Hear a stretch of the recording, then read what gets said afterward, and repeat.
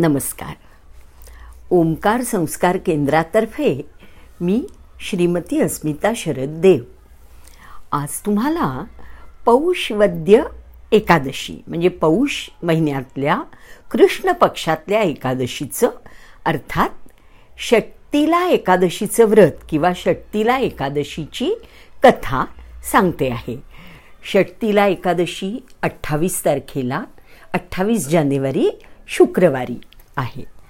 ऐका तर मग. पुलस्त्य ऋषींनी विचारलं, ह्या मृत्यूलोकात आलेले प्राणी अनेक प्रकारची पापं करतात.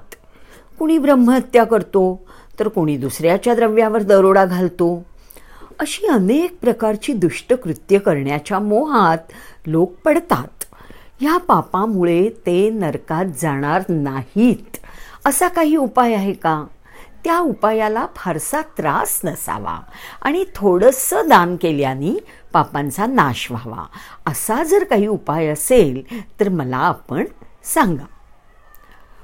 पुलस्त्य ऋषी म्हणाले, हे महाभाग्यवाना, तू चांगलं विचारलंस, पण हा उपाय फार दुर्लभ आणि गुप्त आहे.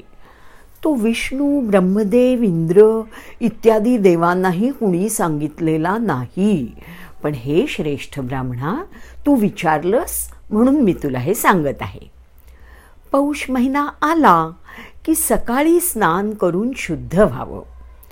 नंतर काम, क्रोध, अभिमान, मत्सर, लोभ आणि कपट यांचा त्याग करून आपली इंद्रिय ताब्यात ठेवावीत. नंतर सर्व देवांचा देव असलेल्या विष्णूचं स्मरण करावं.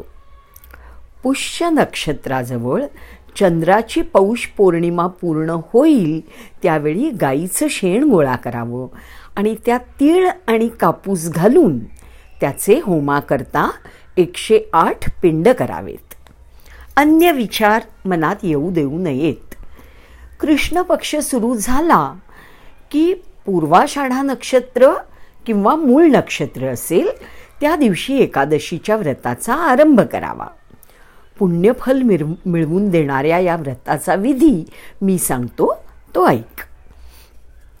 एकादशीच्या दिवशी सकाळी अगदी लवकर स्नान करून शुद्ध व्हावं आणि देवाधिदेव विष्णूचं पूजन करावं. विष्णू नामाचं स्मरण करीत एकादशीचा उपवास करावा. रात्री जागरण करावं, होम करावा. विष्णूचं नाम उच्चारत होमामध्ये तुपाची आणि इतर आहुती द्याव्यात.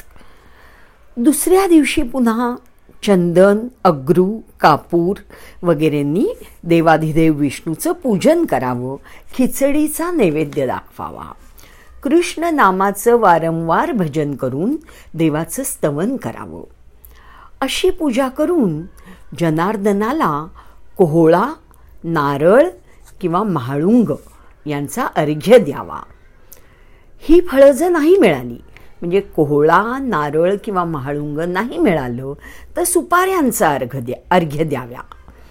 अर्घ्य देताना पुढील प्रमाणे प्रार्थना करावी. हे कृष्णा, तू कृपाळू आहेस. आम्हा अगतिकांचे तूच रक्षण कर. आम्ही संसार रूपी सागरात बुडत आहोत. आमच्यावर प्रसन्न होऊन आम्हाला तार. हे कमलनेत्रा, विश्वचालका, तुला प्रणाम. हे जगतपते, मी दिलेला अर्घ्य लक्ष्मीसह ग्रहण करावा. पूजा संपल्यानंतर ब्राह्मणाची पूजा करावी आणि त्याला पाण्यासाठी कुंभ, छत्री आणि जोडा यांचं दान द्यावं. या दानाने माझ्यावर कृष्ण प्रसन्न होत असं म्हणून उदक सोडावं. ज्याला शक्ती असेल त्यांनी काळी गाय ब्राह्मणाला दान द्यावी. बुद्धिमान व्रतकर्त्यांनी हो म्हणजे बघा, प्रत्येक गोष्टीत शॉर्टकट सांगितलेत. आता काळी गाय कोण देणार? एवढी महाग गोष्ट ती कोण देणार आणि कोण सांभाळणार? हाही शहरात प्रश्न असतो ना. तर काळी गाय त्याच्याऐवजी त्यांनी म्हटलंय, बुद्धिमान व्रतकर्त्यांनी ब्राह्मणाला तिळपात्र द्यावे.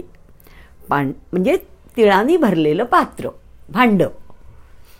पांढरे तीळ स्नानाच्या वेळी अंगाला लावायला चांगले असतात, काळे तीळ खायला चांगले असतात. हे श्रेष्ठ ब्राह्मणा, व्रत करणाऱ्यांनी हे तिळाचं दान शक्तीप्रमाणे द्यावं.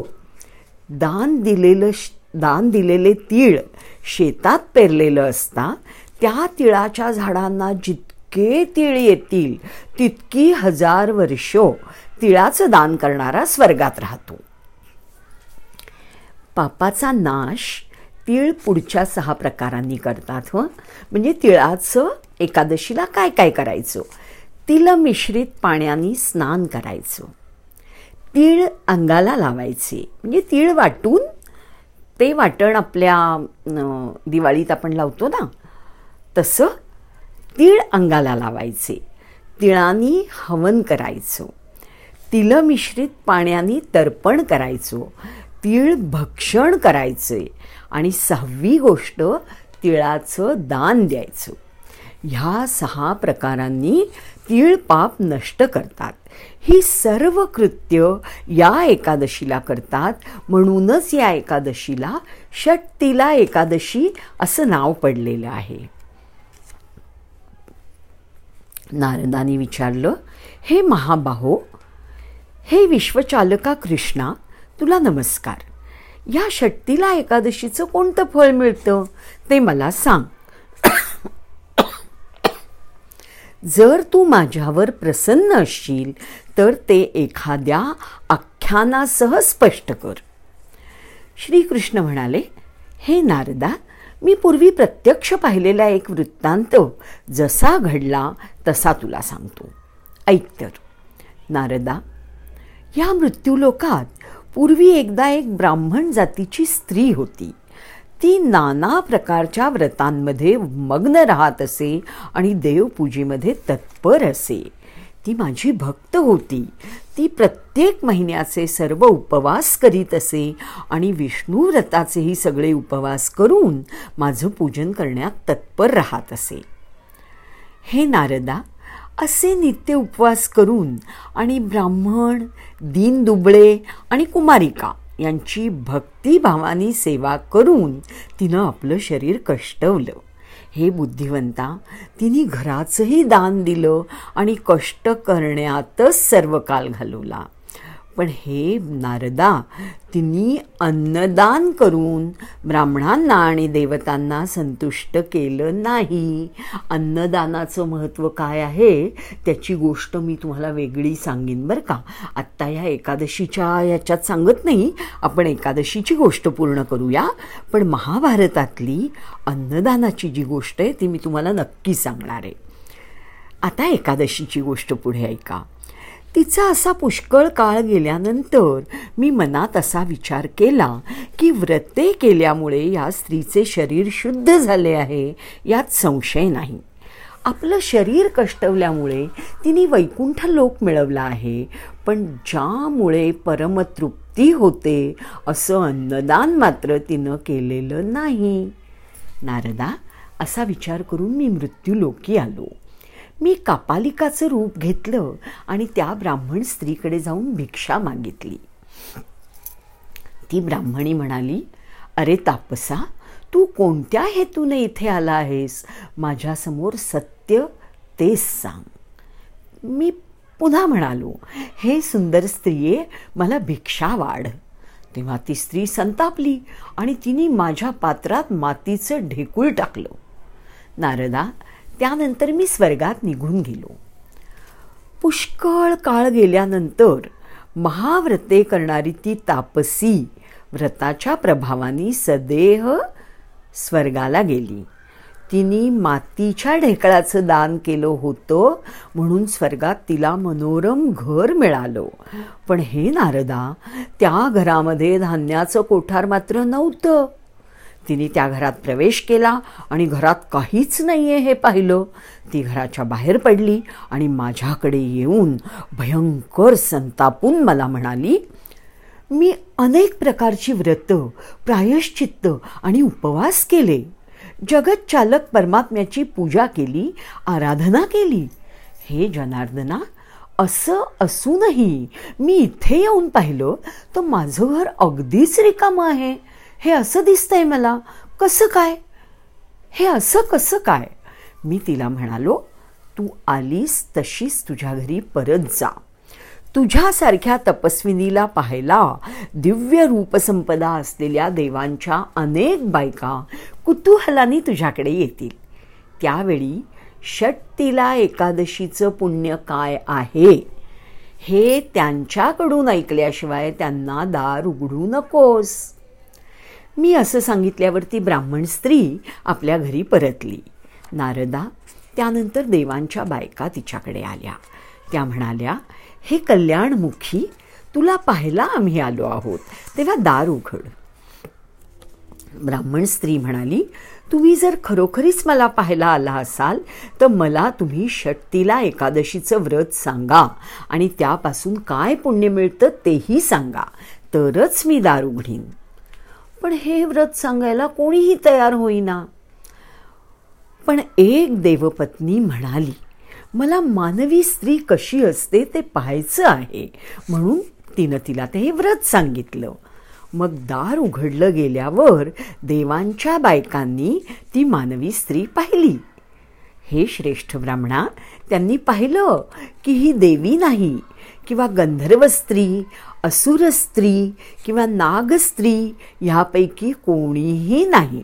त्यांनी पूर्वीच अशा स्त्रिया पाहिल्या होत्या, तशीच ही एक स्त्री होती. देवस्त्रियांच्या उपदेशाप्रमाणे त्या ब्राह्मण स्त्रीने भोग आणि मुक्ती देणारे षट्तिला एकादशीचे व्रत केले. काही काही शब्द ना समजून घ्यायला पाहिजेत. भोग आणि मुक्ती म्हणजे काय? भोग, भोग म्हणजे उपभोग. ह्या पृथ्वीवर म्हणजे मर्त्य लोकात राहून आपल्याला जे जे उपभोगायची इच्छा असते ते सगळे भोग, उपभोग. म्हणजे पृथ्वीवरची सगळी सुख पण उपभोगायची. आणि मुक्ती, मुक्ती म्हणजे काय? मोक्ष, परलोकीचं म्हणजे परमार्थातलं सर्वोच्च सुख. म्हणजे संसारातलीही सुख उपभोगायची आणि परमार्थातलीही सुख उपभोगायची. असं ही दोन्ही सुख देणारी कुठलं व्रत आहे? षट्तिला एकादशीचं व्रत आहे. म्हणजे आपण असं पाहतो की काही यांनी अध्यात्मात खूप प्रगती होते, काही आता जसं लक्ष्मीचं व्रत केलं की आपल्याला प्रपंचामध्ये भरपूर गोष्टी मिळतात. पण षट्तिला एकादशी ही अशी एकादशी आहे की ती केल्याने भोग आणि मोक्ष दोन्ही मिळतात. आता ह्यात थोडंसं मला एक सांगावंसं वाटतंय. मारुतीच्या हनुमंताच्या आरतीमध्ये किंवा हनुमंताच्या काही गाण्यांमध्ये आपण हे दोन शब्द ऐकतो, भुक्ती और मुक्ती के दाता किंवा भुक्ती मुक्ती हे शब्द एकत्र आपण वाचतो. आणि आपलं ज्ञान खूप अल्प असतं. आपल्याला वाटतं की काहीतरी प्रिंटिंग चुकीचं आहे बरं का, भुक्ती नसेल, भुक्ती पण नसेल, तिथे भक्ती असेल, भक्ती आणि मुक्ती. पण तसं नाहीये. भुक्ती हा अगदी बरोबर शब्द आहे. भुक्ती म्हणजे भोग, भुक्ती आणि मुक्ती. म्हणजे जसं षट्तिला एकादशी, थोडं विषयांतर होतंय, पण नुसती कथा ऐकायची नाही, आपल्याला समजून पण घ्यायची आहे. यांनी काय म्हटलंय? भोग आणि मुक्ती दोन्ही देते, भुक्ती आणि मुक्ती. हनुमंत सुद्धा भुक्ती आणि मुक्ती दोन्ही देतो बरं का, आणि तो चिरंजीव आहे. तर भुक्तीचा अर्थ काय? भोग, उपभोग. तर भोग आणि मुक्ती देणारं षट्तिला एकादशीचं व्रत केलं. षट्तिला एकादशीच्या व्रतप्रभावाने एका क्षणातच ती ब्राह्मण स्त्री रूपवान आणि तेजस्वी कांतीची झाली. तिचं घर धनधान्य, वस्त्र, सुवर्ण, चांदी यांनी भरून गेलं. आता परत मला मध्ये बोलावंसं वाटतंय गोष्टीच्या मध्ये. तेजस्वी कांतीचा उल्लेख आहे बघा इथे. रूपवान आणि तेजस्वी कांती हा महिना सूर्यनारायणाचा खूप महत्त्वाचा महिना आहे, हो की नाही? मकर संक्रांत येते या महिन्यात आणि मकर राशी सूर्याची सर्वात आवडती राशी. त्या राशीत सूर्य प्रवेश करतो आणि सूर्य महत्त्वाची गोष्ट काय देतो? आपली कांती, शरीर कांती, अंगकांती आपली तेजस्वी करतो, कुष्ठरोग बरे करतो, कोड बरं करतो.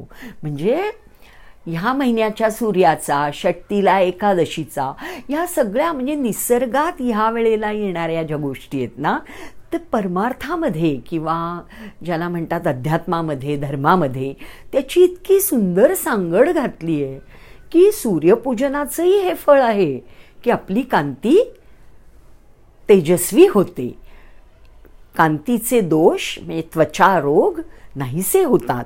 आणि षट्टिला एकादशीनी काय म्हटलंय परत ऐका, षट्टिला एकादशीच्या व्रतप्रभावानी एका क्षणातच ती ब्राह्मण स्त्री रूपवान आणि तेजस्वी कांतीची झाली.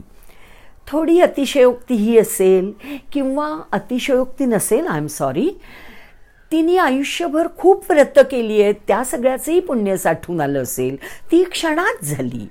आपण क्षणात न का होईना पण आपल्या आपल्या योग्यतेप्रमाणे हे फळ आपल्यालाही मिळणारच आहे. त्यामुळे हे लक्षात घ्या.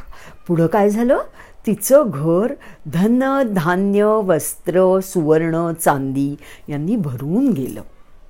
हे व्रत करणाऱ्यांनी अतिलोभ करू नये, अतिलोभही करू नये आणि कद्रूपणा म्हणजे कंजूषपणाही करू नये.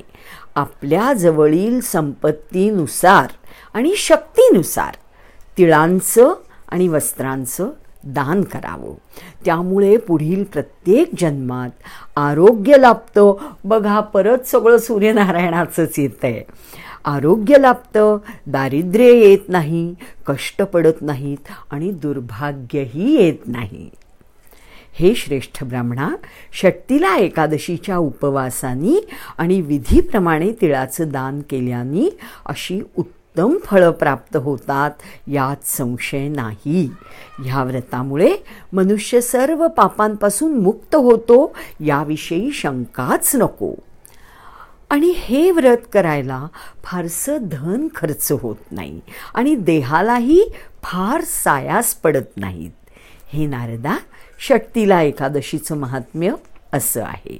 याप्रमाणे षट्टिला एकादशीचं महात्म्य संपूर्ण झालं. श्रीकृष्णार्पणमस्तु. शुभम भवतु. श्रीरस्तु.